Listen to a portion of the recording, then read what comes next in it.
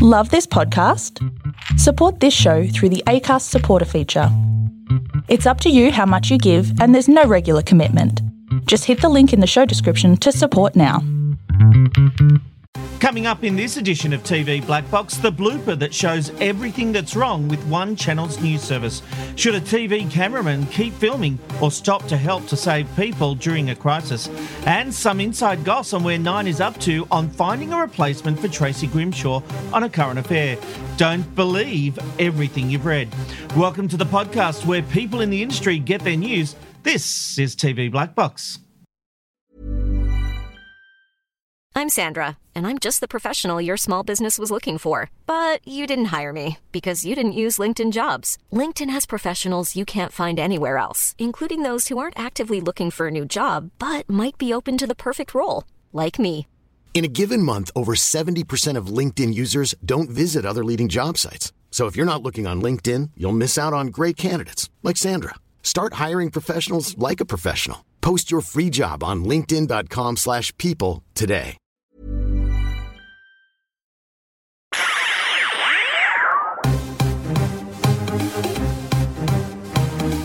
This is TV Black Box, bringing you the inside goss from the TV industry. Hello there, and welcome to another episode of TV Black Box. I'm Rob McKnight, the panel in just a moment. But first, it was during this week in television history that the late night glass ceiling was broken. Live from Fox Television Center in Hollywood, it's The Late Show starring Joan Rivers. 34 years ago, Joan Rivers became the first woman to host a late-night TV talk show in the US when The Late Show starring Joan Rivers premiered. Rivers had previously been a permanent guest host on The Tonight Show starring Johnny Carson, but when she wasn't listed in a confidential memo of 10 possible successors after Carson's retirement, she took an offer from Fox instead and became a direct competitor. She was fired only 7 months later, and Johnny Carson never forgave her.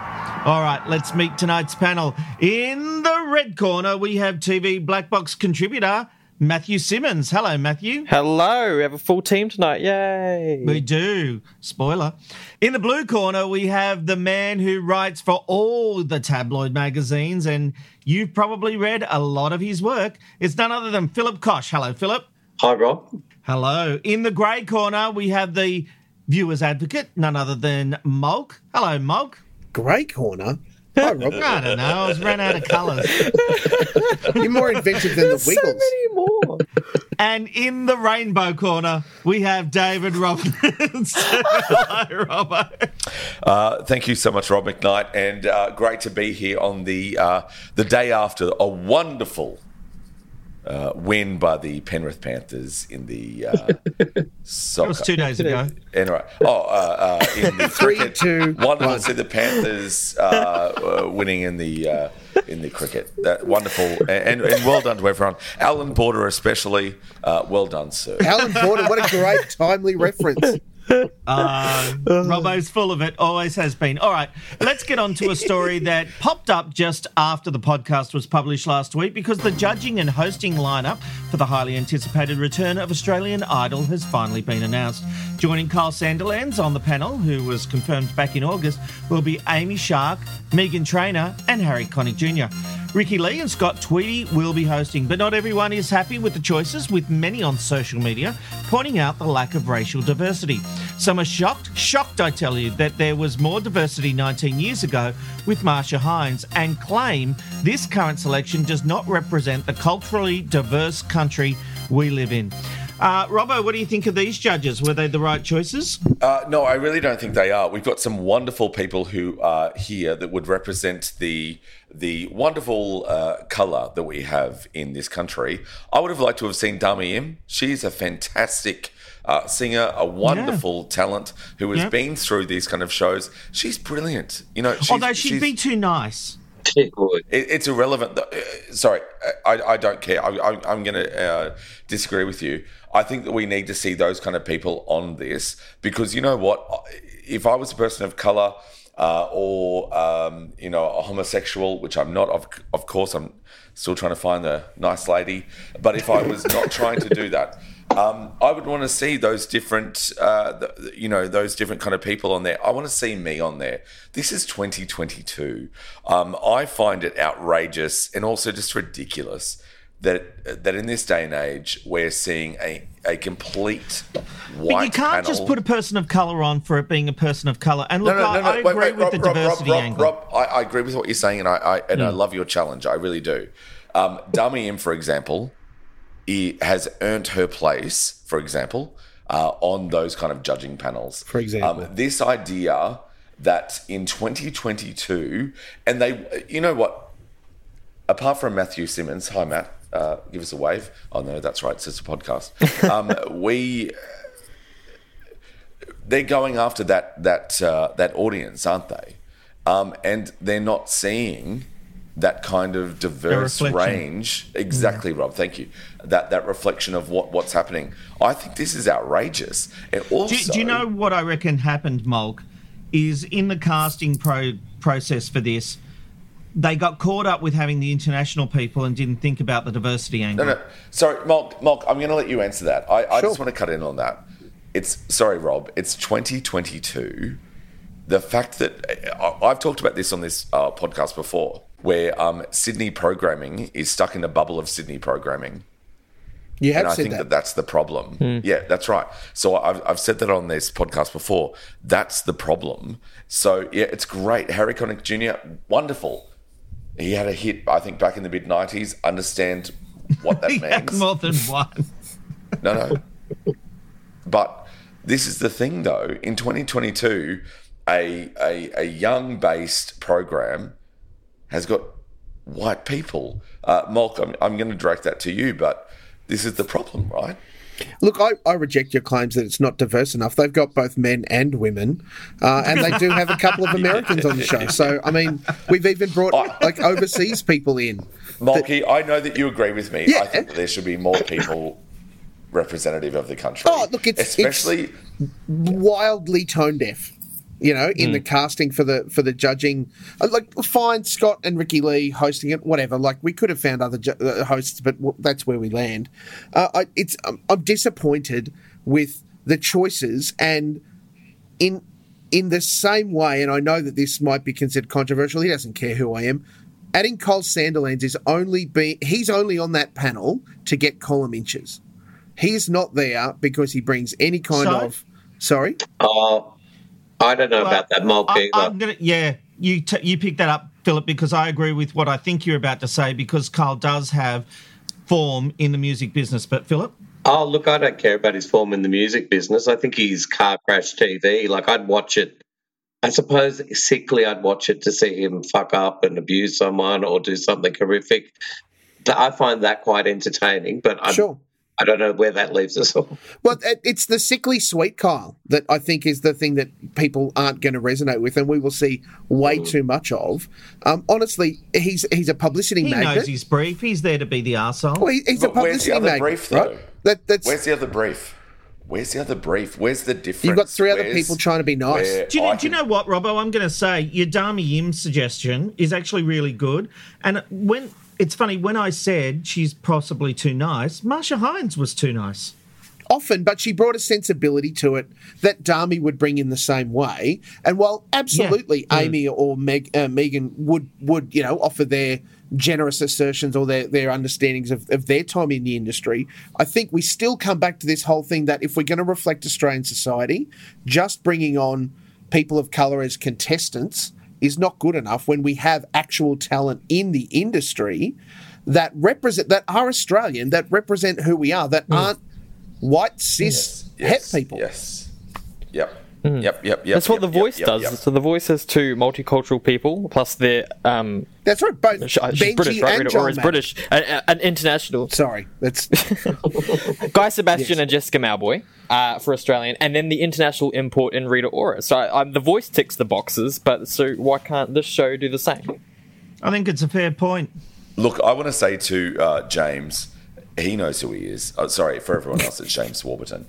He's a long-time listener. We want to see a variety of voices on that. Because what you've got here is Australian Idol. So the name is in the title. That's what it needs to be.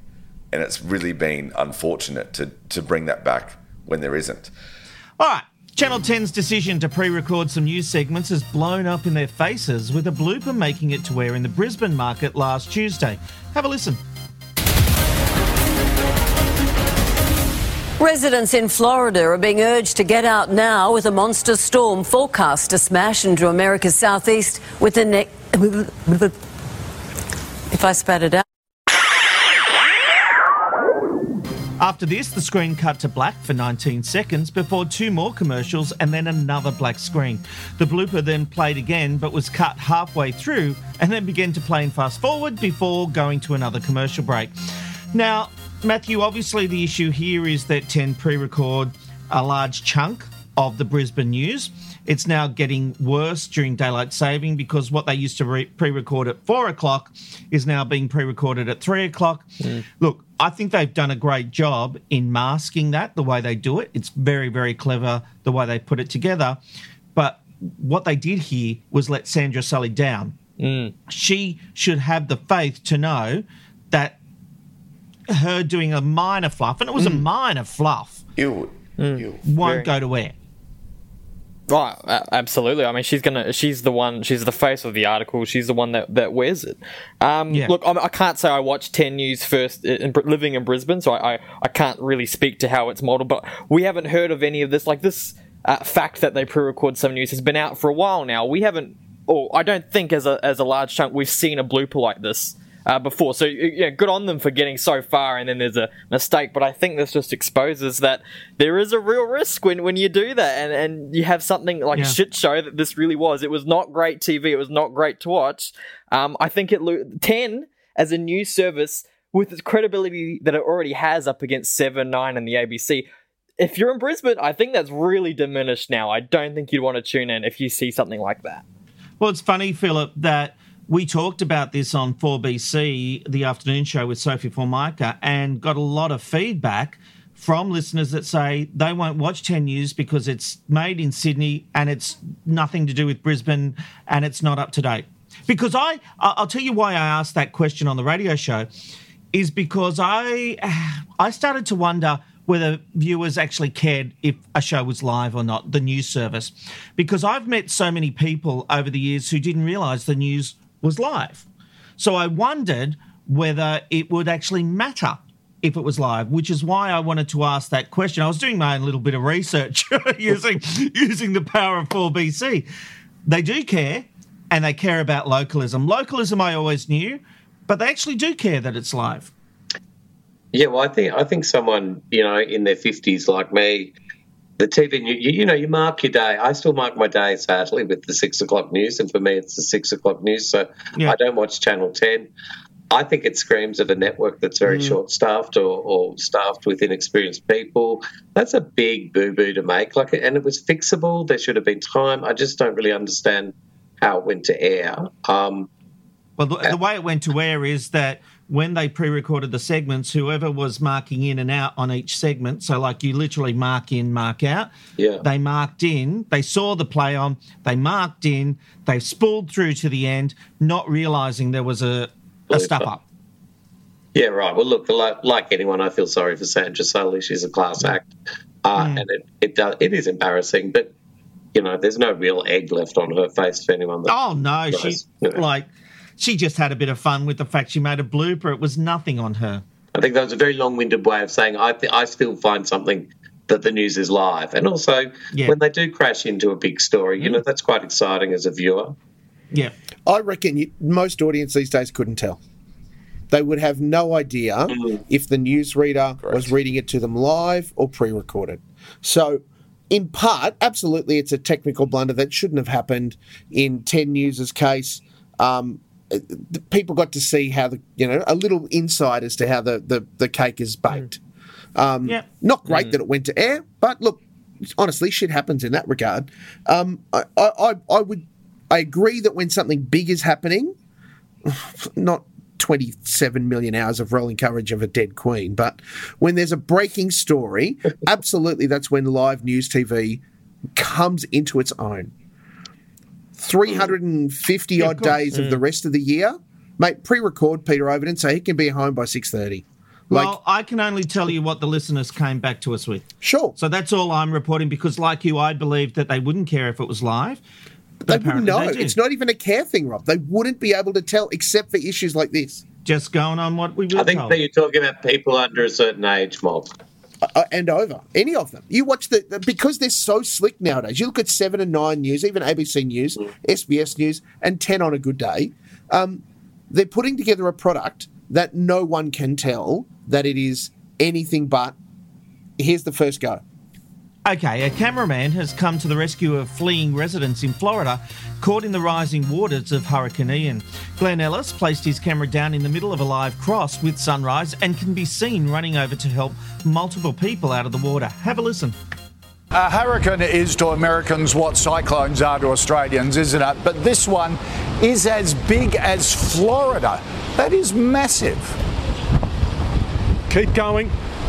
Keep going. Are you okay? Yes. It's an enormous storm. Yeah, no, fine. We're just helping some people through the water here. That's our camera operator, Glenn Ellis, out there. I think you can see trying to help people who are wading away from their homes.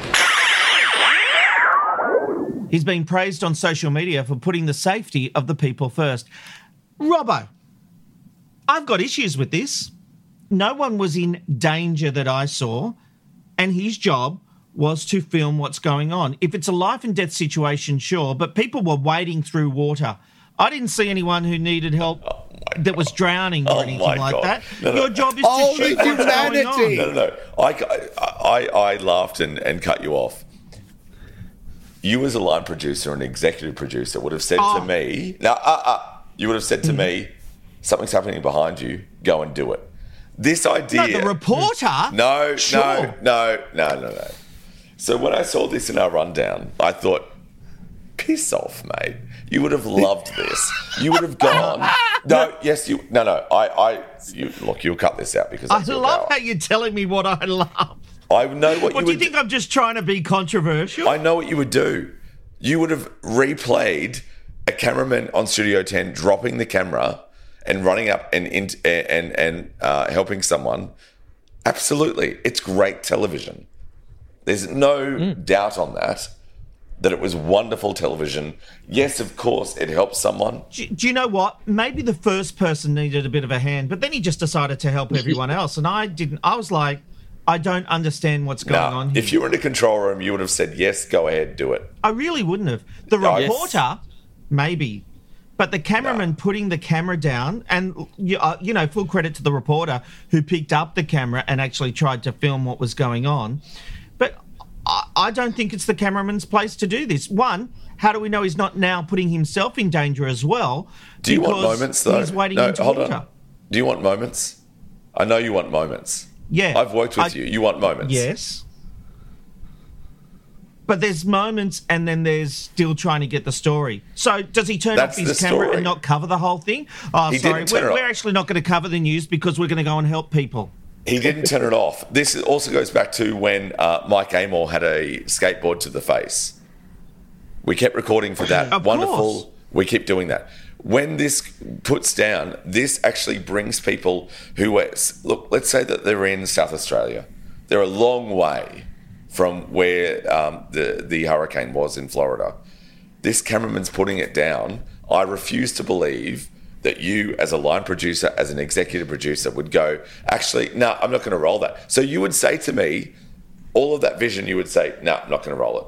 Of course I would use it, and I would definitely try to spin it in a positive way. But what I'm telling you, as a line producer, I would have been pissed off with the fact that he did it because there was no rhyme or cause. If the reporter had gone and done it, great, because the cameraman can get the pictures. Full credit to him. He was genuinely trying to do the right thing. But I don't think it's his place to do that unless someone is in real peril and really going to die. I will acknowledge that I didn't even know there was a reporter in the clip. I was just caught up in the cameraman going, I'm off to... Like, for mine, I hear the argument for it. I hear the argument against it. I just look at it as a bloke filming, doing his job, and I understand that his job is to film the newsworthy event, expressing some humanity. He obviously felt, as the guy on the ground, independent of what the reporter might have done, said, or felt, the cameraman went, these people need help. I need to go and help them. And that urge overtook his desire to keep the camera rolling and do all of those sorts of things. Now, if he got his butt kicked and fired for it, I mean, so be it. I'm not saying to fire him. No. And I'm not suggesting you would say that, Rob. I'm just saying that if that was the outcome, I mean, there'd be a network that would hire him in a heartbeat. Well, there'd be an uproar. Oh, for sure. And another network that would hire him in a heartbeat. I think the thing that plays out in this, and it's difficult for us as armchair critics to sit back and have a call. We're not in that moment with them. And for the cameraman to go, whether they are ankle deep or they are neck deep in water, he felt that they were in need of assistance and he went and did it, independent of the life cost. It was ankle deep water. And how do we know he's not then putting his own life at risk? Sure. And he may well have been. And all of those things. And look, with the reporter picking up the camera, whole other news story. And all sorts of moral and journalistic integrity issues come into play around him then putting himself in peril to rescue or to save them or whatever. That it was only ankle deep, I mean, sure, but he obviously felt they needed help. Yeah. Philip, I knew I'd be in the minority on this one. I found it cringe TV. I'm with you, Rob. The water was ankle deep. I wondered whether it was a produced segment, to be honest, and I would definitely be checking the cameraman's social media figures in a week's time. That's all I can say. Wow, you cynic, Philip Koch. Why do you think the cameraman did it? I was confused because I saw some people wading through some waters. It was flowing for sure. I went back and looked. I can't see anyone in danger that needed urgent assistance. I think he had good intentions, or maybe they'd seen something more traumatic prior to that, and he was wound up. I don't know, but it didn't really look that dangerous a situation to me, and I'm just watching it on TV like the rest of you guys. So maybe if Rob McKnight is saying, as an EP or a line producer, that he would look at that and he would say, "No, we're not going to broadcast that. That's outrageous." No, Robbo. You're misrepresenting me. Of course I would broadcast it, and I admitted I would be trying to spin that and putting it on socials completely. What I'm saying, though, as a line producer, is that I wouldn't have been happy with the fact that he did it because it just didn't play well to me.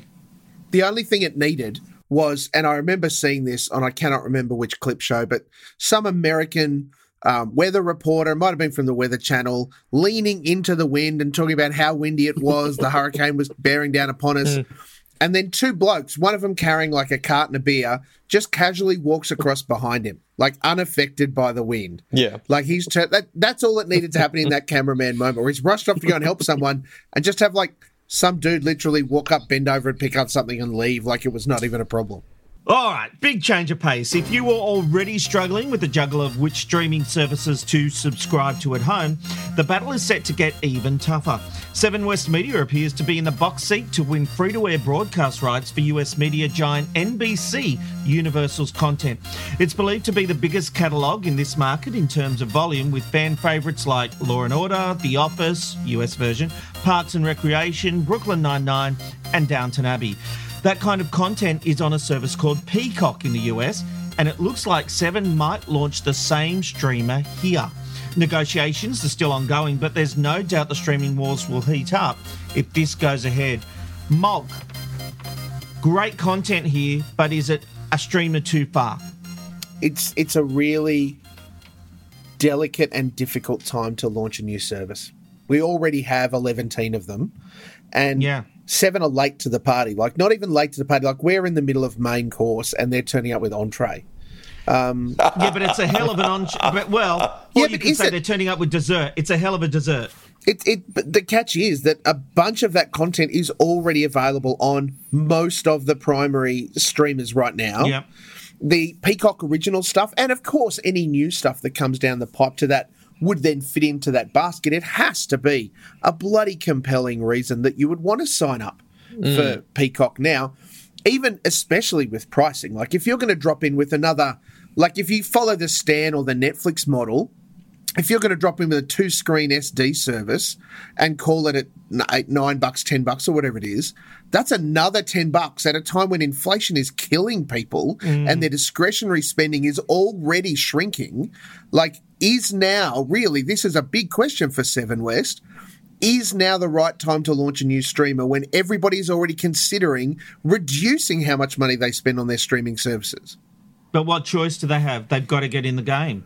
Yeah, well, but this is the biggest case of the poorest timing. You know, I look forward to them eventually doing it. They absolutely need to. Is now the time, though? Can they hold off for another 12 months and do it? In fact, dare I say, maybe in line, and it is a way off, but in line with 2025, when they get access to streaming the AFL games that they get, maybe then that's the time. I don't know. Launching it in the middle of, like, time of recording, another 0.25% mortgage increase today. We are now at the highest interest rates in nearly 10 years in Australia. This is not the time to drop in with, and now we've got some pretty fluffy things that you'll want to spend $10, $15 on a month, when people are going, my repayments just went up $70 a week. Yeah. Yeah. Matthew, could you be convinced with Seven having all this great content, if they did do a deal with NBC and launch Peacock, would it be enough to get you over the line? I think the content on there would have to be exclusive. Now, I could be wrong, but I'm pretty sure The Office on Peacock in the US is only on Peacock. But if it's also on Netflix, yeah, but like, I'm pretty sure let's assume those windows close and Peacock / NBCU is the only place. Take away all the other deals, and you can only get it on Peacock. Let's assume that. Let's talk lining Blue Sky. Those deals up, Rob, is going to be a nightmare. Like, I agree, absolutely. But let's talk Blue Sky, that Peacock has all the exclusivity, because I want to get a sense on whether that's enough to get people across the line. Right. I think I would certainly consider it. It depends. Okay, by doing that, you'd realise what the other services lose. You'd realise that Netflix loses some of these shows that I didn't know were an NBC Universal product, and Binge and all of that. So I think I would. I think I could be convinced. I think, as a whole, from what I do know about NBC Universal, that is a large enough catalogue to intrigue me exclusively. But that might come at the expense of a Binge or a Netflix. That's where the issue's going to be. So is it good enough? Yes, but it doesn't mean I'm happy to add $10 to my service. It means that I'm going to probably shift somewhere else. If I can change the argument here, I've got one word for everyone: presto. The Seven Network has already failed. Yes, they have. With a streaming service. So why would we trust them with another $10 or $12, whatever? They've already had a go. It didn't work. Presto. Your thoughts, everyone. But I don't think that would be in the consumer mind, and it would be a different brand and different content. Now, take me back. Was Presto too early in the market? I think it was well before its time. It was well really early. The internet wasn't what it was. Also, their library was not great. Like, let's be frank. The content they had available wasn't excellent. Stan was around at the same time, though. Yeah, but Presto came in as like this. The challenge for Stan was around. I think Netflix, Stan, and Presto all existed concurrently. Yep. Right. Yep. So the challenge was the internet still wasn't great. It has improved since that time. Sure. You weren't getting 4K streams back when all of that happened. I think the challenge for Presto as to why it failed in its hybrid kind of partnership with Foxtel was that the content that Seven brought to the table as television was like second to third tier. Yes. There wasn't any, apart from, I think, a home and away special, there wasn't anything big that landed on Presto. And look, the benefit of Peacock and the ability to shine it and say, look at all the bright, shiny new things we've got from America, come and love us, please, is a huge win for Seven in that context. I think the library is a concern. I think that the content that they'll bring to that, because we're still in this weird adjustment bubble where it's not as easy as Netflix sell it, where we go, we have everything everywhere, except in America where there's a few they're the exclusion now. You know, in Australia, it can be a little bit, we've got all these extra things, but then there are other shows on other services in Australia because of existing output deals. Until all of that is put to bed, and goodness gracious, that could take easily 10 to 15 years for everything to settle down. And we do away with this notion of regional sales and just go into global footprints when we think about how we sell into streaming services, which instantly puts things like Stan on the back foot, Foxtel even to a degree.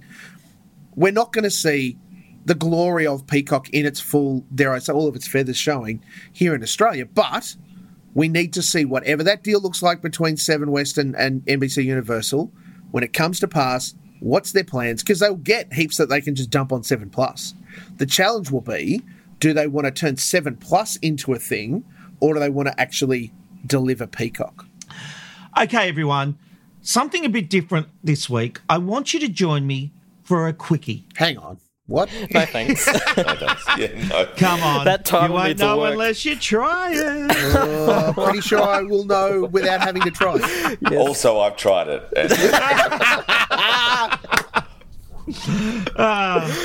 A couple of quick items that I just want to roll off very quickly. So there's obviously been some articles this week about a current affair and how a decision is, or an announcement is imminent about the new host. Bomb, wrong. So I've done a bit of investigating. There will be no announcement at the moment. No decision has been made. They are still taking their time. What I can tell you is that whoever replaces Tracy Grimshaw will be from 9. So it won't be Carrie Bickmore. It won't be Sarah Harris or Lisa Miller or anyone else from outside the network. Virginia The Trioli. replacement will come from within 9. Stan Grant. I can also tell you that there will be no major format changes. So this idea that it's going to get back to its roots of, you know, Dodgy being out on the plumbers field win and the whatever. day. It's rating. It's the number one show at 7 o'clock. Why are they going to change it? Now, NRL. There was a lot of discussion this week about the fact that the ratings weren't great because 2.4 million tuned in. But, Mulk, it was interesting. The NRL broke grand final. It broke the streaming records on 9 Now with 389,000, taking it up to what I think is a pretty respectable 2.7 million. That's about on average, isn't it? Were we a bit unfair? Look, I think that criticism of the linear broadcast figure for the NRL Grand Final was premature until we saw the BVOD figures to add them in, because this is the key difference between 7 and 9 until 2025, is that 9 can broadcast the Grand Final via many different camera angles and all sorts of things online. So those eyeballs count. And that added into the to be fair, lowest linear broadcast numbers ever, represent the changing face of television and particularly live sport, and particularly the fact that lots of people are streaming things now and accessing stuff that we would otherwise just turn on the TV and plug in the antenna. I know that there are lots of people, in particularly apartment blocks, that have dodgy coverage or don't have access to a terrestrial antenna. They might rely on their Foxtel dish to get their free-to-air, but guess what doesn't get broadcast in high definition over your Foxtel satellite? 9 HD. So to get the sport in high definition, you've got to stream it or you've got to access it in those sorts of ways. So it's an interesting place that we find ourselves in. That also brings the NRL Grand Final within a snifter of the AFL Grand Final, which has traditionally, over the last 5 or 6 years, outrated it by a country mile.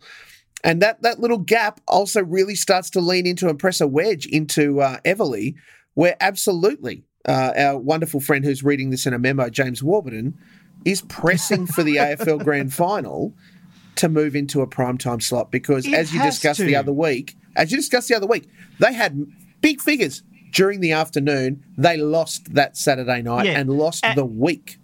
And if the AFL wants those big bucks, it has to give something back.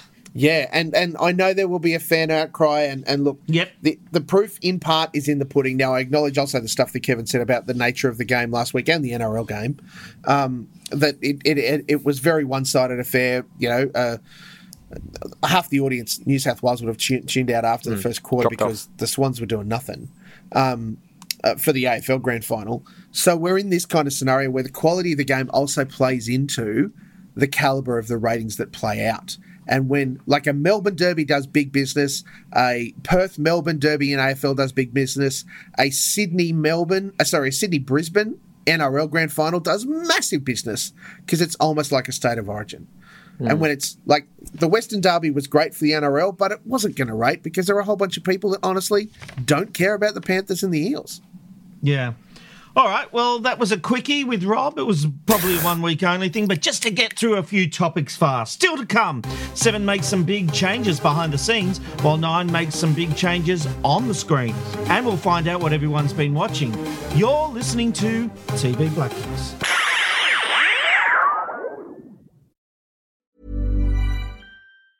Hey, it's Ryan Reynolds, and I'm here with Keith, co-star of my upcoming film, If, only in theaters May 17th. Do you want to tell people the big news? All right, I'll do it. Sign up now and you'll get unlimited for $15 a month and 6 months of Paramount Plus Essential Plan on us. MintMobile.com/switch. Upfront payment of $45 equivalent to $15 per month. Unlimited over 40 gigabytes per month. Face lower speeds. Videos at 480p. Active Mint customers by 531.24 get 6 months of Paramount Plus Essential Plan. Auto renews after 6 months. Offer ends May 31st, 2024. Separate Paramount Plus registration required. Terms and conditions apply if rated PG. And now it's time for Hatches and Dispatches. New appointments have been made in the programming department of 7plus. Previous Director of Content Sales, Richard Henson, will move into the new role of Director of Distribution and Content Partnerships.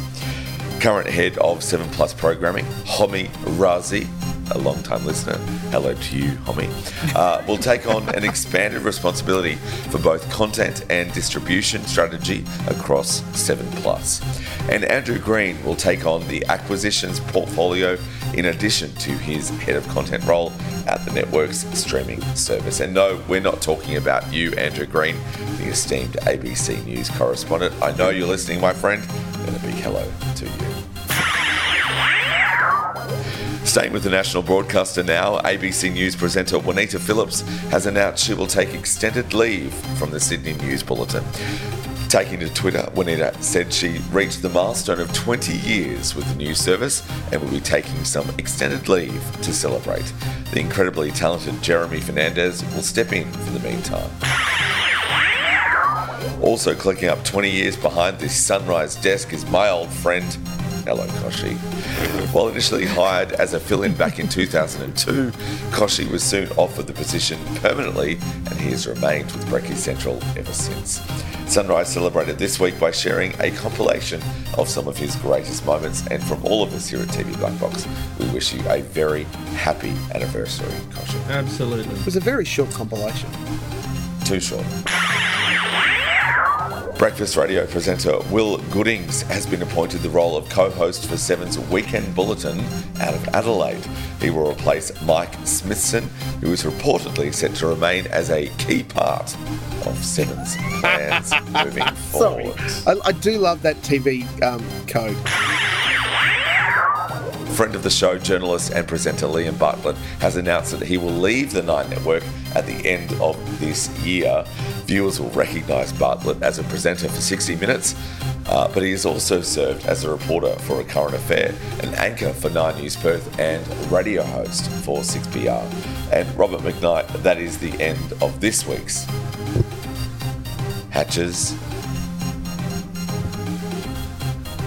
and Dispatches. Jesus. Robbo, I think you need a Bex and a good lie down. Is your voice okay? Are you going to be all right? No, it's going all right. Mate, if you were to whisper, you could host The Bachelor with that kind of gap. Oh, my God. Or even the Big Brother. Yes. Reggie. I was waiting for my moment to be called up. Interesting, Liam Bartlett leaving 6PR as well, where he's the mornings host. Yep. The whole network. He's just giving it all in. So that's interesting. I wonder where he might turn up next. Okay. Can I just say really quickly, Liam is an old friend of mine.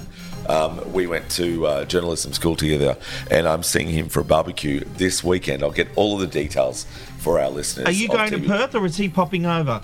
He's going to pop in. Yeah, and we're going to talk about that. Liam, can't wait to see you, mate. All the best. Hopefully he doesn't join Ross Coulthart and become like, what is he now? An alien conspiracy theorist. Oh, my God. You on this. How the mighty have fallen. Ross Coulthart, if someone's going to find the truth about aliens, it's Ross Coulthart, and I'm with him all the way. I think he knows where they are. He's been abducted already. Oh, okay. All right. It's time to open the TV binge box. This is where we find out what everyone's been watching this week. Philip, you're getting the first Guernsey today. House of the Dragon. I'm still watching that. I don't know. Oh, are you? I haven't been. Well, the bizarre thing is, I think it's episode 6 is where they replace the two main actresses with older actresses, but it's done in such a clunky way. I had to refer to the previous episode, thinking, did I miss something? It's like, what's going on? It was really quite. I don't know. I found it a really. It was jarring, wasn't it? Yeah, Jarring, it was. Yeah. It was just, I don't know, I felt like I'd missed an episode or they'd rushed things or, I don't know, something went wrong there. If you turned away and missed the 10 years later super that was on screen for about 3.5 seconds, it would have taken you half the episode to catch up. Yeah, wow. So look, I don't know. I will continue with it, but it's no Game of Thrones, I've decided now. I've done a backflip on that one. It's still worth watching, just not Game of Thrones quality, I think. Latest Step was pretty good. Yeah, well, once I wrapped my head around the strangers I was watching on the TV. But anyway. And Series 7 of Shetland has dropped on the ABC. That's just a great British crime procedural sort of story. And it looks like it's up to its usual quality. And remind me, Philip, the Shetland, that's about a pony who, no, that's the who solves crime. This is a crime series, British crime series. Sure. Set on the Shetland Islands. Where the ponies come from, Robbo? Presumably. Thank you. Yeah. This week, I finished watching Yellow Jackets, and geez, I just want more of that on Paramount Plus. It is seriously one of the best. Look at you showing off your Paramount Plus free subscription. I never said it was free. Oh, hang on. If we can go back to the tape, I did think that you said that you got it from 10. Well, they sent out, in fairness, they sent out birthday cakes to a whole heap of radio stations, and 4BC was one of those stations. And yes, I'm very grateful because let me tell you, I actually think Paramount Plus is a great service, and I actually have tried it. Oh, we love I'm finding so much content on there. And you know what, Rob, though, really quickly, it's so cheap. So cheap. What is it? It's $9.99 a month. Oh, well, you can pay for your subscription. I think you'll find it's $8.99 a month, Robbo. Oh, my God, it's fantastic. Oh, my God, Paramount Plus. Or $89.99 a year. If I could just quickly double check, it's paramountplus.com.au. Is that right? Correct, Robbo. What I will say is that my TV, which is an LG, which I'm guessing from about... Oh, for Christ's sake. Are you trying to get a free TV now? LG.com.au. For Christ's sake. Rob at tvblackbox.com.au. I'm getting to something. My LG TV is a smart TV, but I guess it's from 2016 or something around there. Smart. And... old. It's too old for Paramount Plus. It is. So it doesn't get it. Yes. He's trying to get a TV from Paramount Plus. That's what he's trying to do. But your Fetch box or your Apple TV would serve it for you, Rob? I'm doing it through Fetch. Yes. But it's clunky. Like, when I use the desktop version of Paramount Plus, it's actually really great, and I can favourite shows and all that kind of stuff. But on Fetch, I can't. I can't do an add to favourites or watch list or anything like that. Yeah, that's not Fetch's problem, though, Rob. Sorry? That's not Fetch's problem. No. It's whatever Paramount have designed for to go through. Yeah, Paramount Plus have designed for Fetch. Yep. But what I'm saying is the experience through Fetch is quite clunky, despite the great content. And on the desktop, it's great. It's gorgeous. Really enjoy the desktop experience. But of course, I want to watch it on the big screen. Get a Fire Stick. Get a Fire Stick or an Apple TV. That's what I was As a subscriber to Paramount Plus from day one, I can tell you that when they first launched, the desktop experience was nothing like it is now. Right. It literally came off the ark when they launched it. It was not great. Can I quickly say something? If you want to get some great streaming, just go to presto.com.au.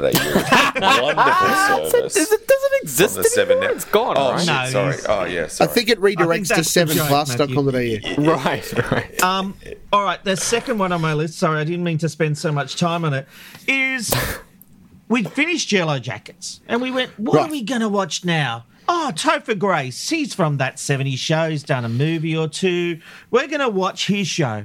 Home Economics, I think it's on Stan. Oh, boy. I needed a Bex and a good lie down.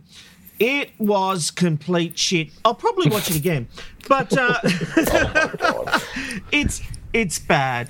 It's 3 siblings, and they're on different finances. One is a multi-millionaire who made his big money. One is a writer who has always had money, but, okay money, but is now struggling. And one is the sister who has no money. And it's these siblings getting on with each other and trying to live when the older one moves back. It's a struggle. It's a struggle. And I think the less said, the better. Avoid. You've said a lot about it. It's not even on Paramount Plus. Whatever, right? Am I right? Like, who gives a shit? Rob, you definitely need to double down and watch. We need to talk about Cosby on Paramount Plus. The W. Kamau Bell doco about Bill Cosby is incredible. Good one. And I don't know if this is brought up, but Malcolm Jamal Warner, he played Theo, didn't he? That's his name? Yeah. I remember reading him saying that the hardest thing for all the actors in this is they've instantly lost residuals. Yes. Because no one's buying that show, no one's playing it, it's not getting picked up by affiliates, and so overnight they lost major income because of the actions of that man. That's what happens when you put the pills in the people. All right, Matthew, what have you been watching? All Netflix for me. I finally gave in. It's been talked about for weeks, and I had zero interest at all. But we watched Heartbreak High. Oh yeah, the new version, obviously, not the old version. Now I don't know. As well now.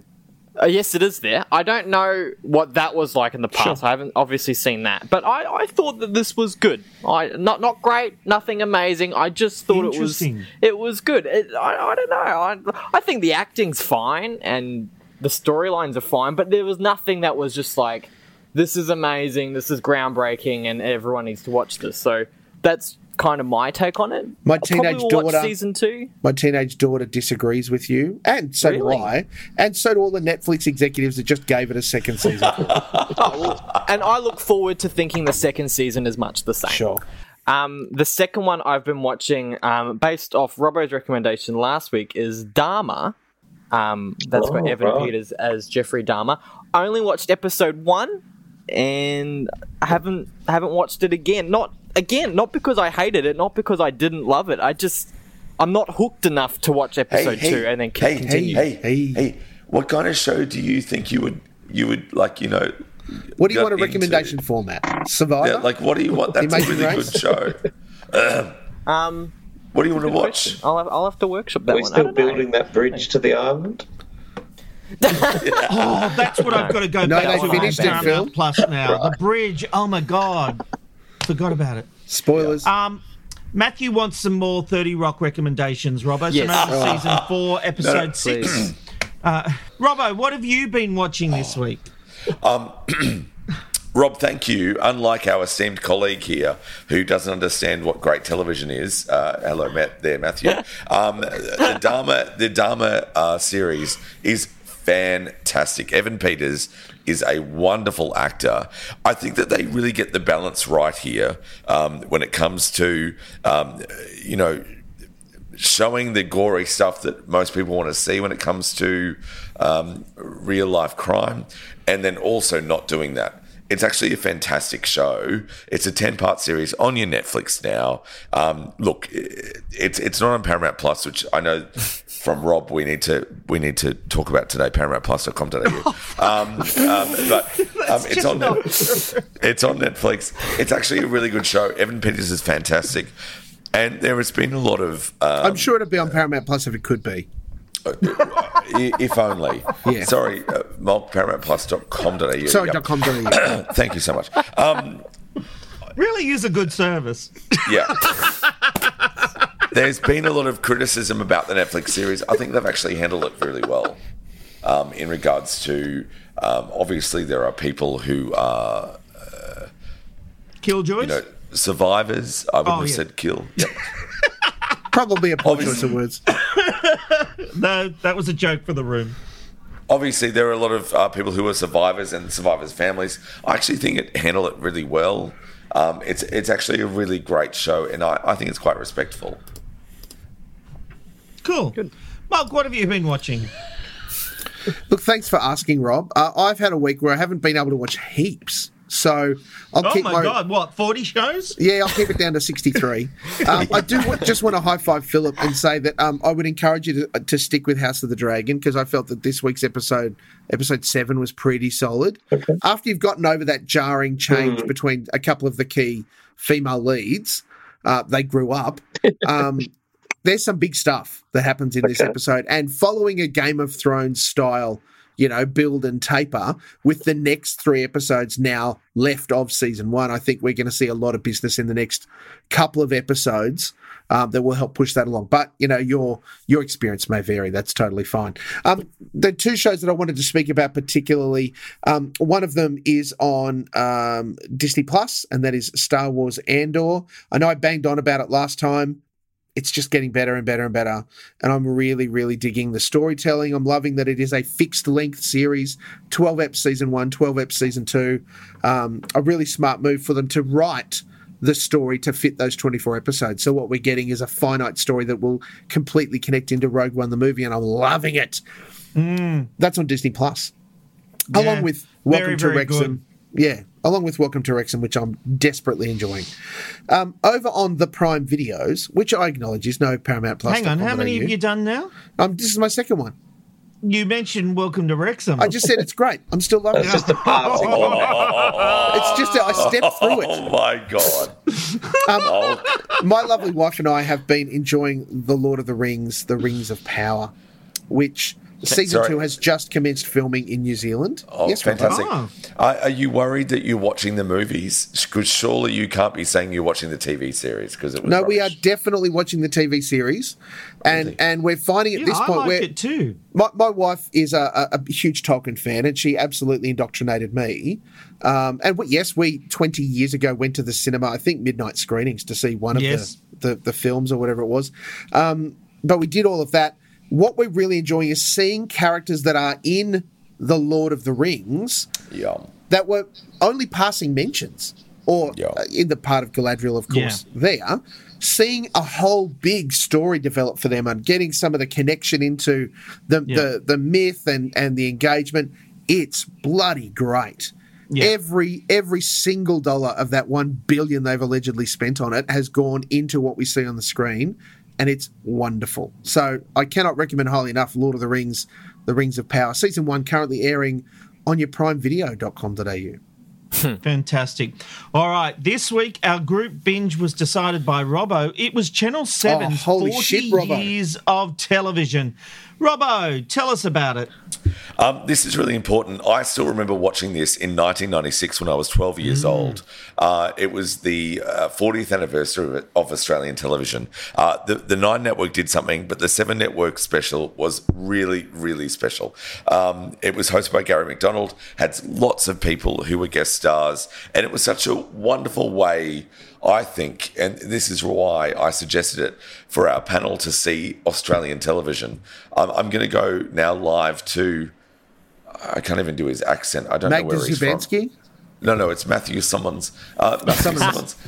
Do you understand what television is, or what do you think of the special? Thanks to that special, now I do. I thought it was good. You know what I really loved? What an education you had, Matthew. What I really loved was the when they would come out of like a break and they would show news clips of just all these things that you saw in television, like that. I found great, because it was just like stuff that I knew, stuff that I didn't know that happened, and that was amazing. Didn't really like the blackface towards the end. That was a bit different time. Different time, but at the end there was a clip showing blackface. And yeah, there was. It was very jarring. It wasn't Gary, but it was a clip. Yeah. No. But and I totally appreciate that it was representative of the time, and that I completely understood. But it just was like, oh, there we go. There's something you definitely cannot do today anymore. The other thing I just wanted to mention that I found was really funny, and I guess it shows my age, is when it was the Sydney Olympics announcement coming, and for a second I went, well, that was ages ago. And this, like, cause just with the Brisbane Olympics and seeing that announcement, and there's a big fanfare, it was like, oh, the Sydney Olympics was so great in 2000. It was just like, wow, like that really was a 96 moment. I don't know why I wanted to mention that, but I thought it was sorry, what was the city you said? Brisbane. What is that? Wow. That's racist, Robbo. Yeah, it is now. What did you think, though? I thought it was a special that perfectly encapsulates. They're going to play a clip of this in the future and say, listen to the casual racism mocking New Zealand accents. No. They're just a state. But I want to know what other people thought. I thought this kind of perfectly encapsulates what Australian television was. Yeah, I agree.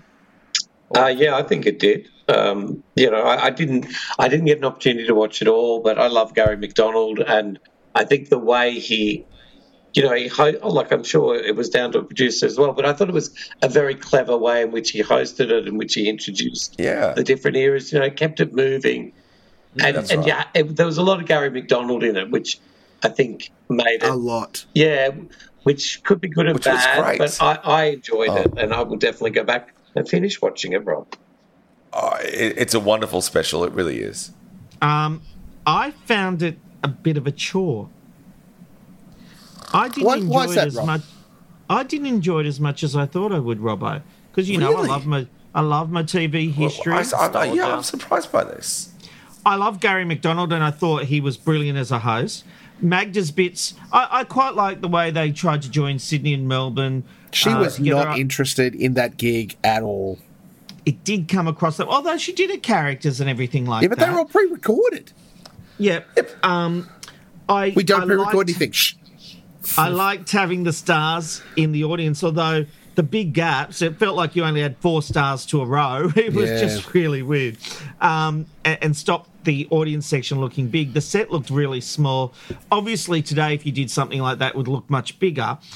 But even at the time, I don't know. I just found... I love it. I found it clunky, and, as I said, I did find it a bit of a chore, Mop. I think it was a perfect time capsule for television in 1996. Yep, I think when we look at the production quality and all of the things you mentioned around we've come a long way. Oh, mate, this is very clearly pre the 2000 Sydney Olympics because so many things changed from that point on. The introduction of high definition television, and all of the stuff that comes from that. Even down to some of the stuff that I thought was just a bit clunky. I don't know if you noticed it, but there was the camera was always moving. And I don't just mean left to right. It was twisting and turning and doing. That was a stylistic choice, obviously. Absolutely. As was let's go with black and white and just orange eyes Jim Owen's pants. It was like, we've got a new function in the editing suite. We can do chroma key and colorise his shorts in the sky. Look, we'll make it go blue, blue, blue. There was lots of white. Can I say something to everyone? Please. They filled How dare you treat this like 30 Rock? Sorry, yeah. There's a 2-hour special there from 56 to 96, 40 years. Yes. I would challenge you to now be able to fill the same kind of content now. You wouldn't be able to do it. What do you mean? From 96 to now? Correct. Mate, you'd fill 4 hours. You wouldn't fill 2. Of course you could, Robbo. There's so much stuff that has gone on for any one network. Yeah, sorry. The block. 50 series of the block. We've had Olympics, we've had news moments, we've had... I think I know what Robbo's saying. It's not as iconic, is it, Robbo, when you look back to those? Sure. Maybe that's just our age. That's what I'm saying. Nostalgia. That's what I'm saying. I don't know. I agree. You would have a lot more reality contestants in that audience. You would have a lot more reality contestants in that audience in the second 40 years. Thank you, Phil. Robbo, you're right, and nothing can compare. Nothing going forward will ever compare to that time because we are more fragmented than we've ever been when it comes to our viewing choices. So you are 100% right. It absolutely was a time. It was reflective of the era and absolutely from Seven's point of view. I actually have seen both recently. I've watched this 7 one now and I'd seen the 9 one recently for some reason. And it was interesting to see because they drew stuff from each other, understandably, but they kept the really big moments largely out of each other's way. So that 9 had a lot of their big 9 stuff with Graham and Bert and Don and those. But there was hints on 7, just as 7 went big with their, Roger Clemson and let's get, all of that sort of stuff. Great. All great. I think it is excellent that television did grow up after those 40 years that we learnt from all of that and we've gotten to where we are. Certainly, I think we have regressed somewhat since then, but, we've done what we needed to do. It's really important to remember that at the time there were 5 TV channels. Yeah. In 1996. Right. And in those 40 years, we saw all 5 of them birth, and not all 5 of them existed in 1956. Yeah. So in that time, all of the stuff, boobs and all got broadcast to air, and the live television quotient in that stuff versus what the next 40 years, or up to the 80-year celebration of Australian television, markedly different. You don't have the same energy in a lot of our broadcasts. We've all long lamented the fact that we don't have live variety, that we don't have live television other than the news. And even then the news is pre-recorded. Don't start the argument again. I think that the reality for it, Robbo, is it was a great little reflection and a reminder of what TV was, and really allows us to go, how great are the things that we built on from that, and to be sad about the things that we just fucked up since then. So can I say, I remember watching that as a 12-year-old, just going, I need to be part of this. Yeah. And I am just so grateful that I was able to, work at Epping, which was obviously, the beginning of television for Channel 7. You mentioned it last week. I got a bit teary for you. That's right. And I was able to work at BTQ, Channel 7 in Brisbane, Channel 10 in Brisbane. I'm really grateful. So when I watched that, and I remember watching that as a 12-year-old going, God almighty, I want to be part of that. And I'm very lucky to have had some time in that industry, and I'm very grateful. I will admit, Robbo, that in watching it, not knowing that you were only 12 at the time, and my goodness, you've aged so gracefully, to watch, I did pause the credits just in case. I was looking for David Robertson to slide through. I wish I could. Maybe that was the motivation for us having been watched that nearly 2 hour epic. I wish. And as I mentioned before, I still have the VHS that says 40 years of television, Channel 7. I've always wanted to work at Channel 7. I fulfilled that dream, and I also fulfilled the dream of working in TV, and I was very lucky to do that. God willing, friends, we all get to see the 80 years of television celebration and what it has become. The thing is, television isn't celebrating itself. When it turned 60, Studio 10 was the only one. That's right. Only marking of the 60th anniversary. That's right. We did our own special, which became huge special. The official reflection of 60 years of TV. They just don't do that anymore, and I think it's a real shame. Robbo, what you're saying about wanting to get into TV and the joy you feel is why we do this podcast. That's exactly because right. we love the industry, and even when we criticise it, when we criticise the shows or the decisions made, and rejoice in some of the decisions made, it comes from a place of love that we have grown up with television, and we love it, and we are here to celebrate it, and we want it to continue. And on that note, we'll wrap it up. Philip, what are we watching next week?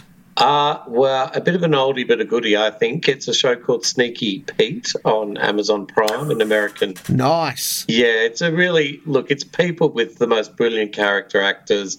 It's a great script.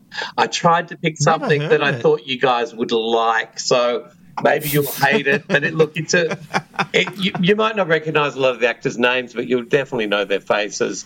And it's unusual for America. They're not all beautiful. They're not all size 6 women. You know what I mean? Already streets ahead of 30 Rock. Well, give it a go and tell me what you think. All right, so that's Sneaky Pete on Amazon Prime. Yes. All right, that brings us to the end of this edition of TV Black Box. Matthew, Phil, Mulk and Robbo, thank you very much. Don't forget, for the latest news, for all the exclusives, go to tvblackbox.com.au. It's where people in the industry get their news. We'll see you next week. ParamountPlus.com.au.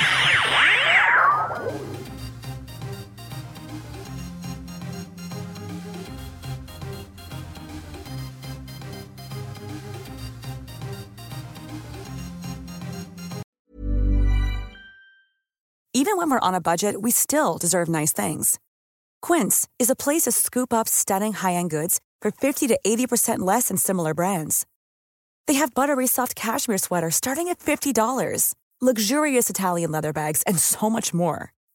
Plus, Quince only works with factories that use safe, ethical, and responsible manufacturing. Get the high-end goods you'll love without the high price tag with Quince. Go to quince.com/style for free shipping and 365-day returns.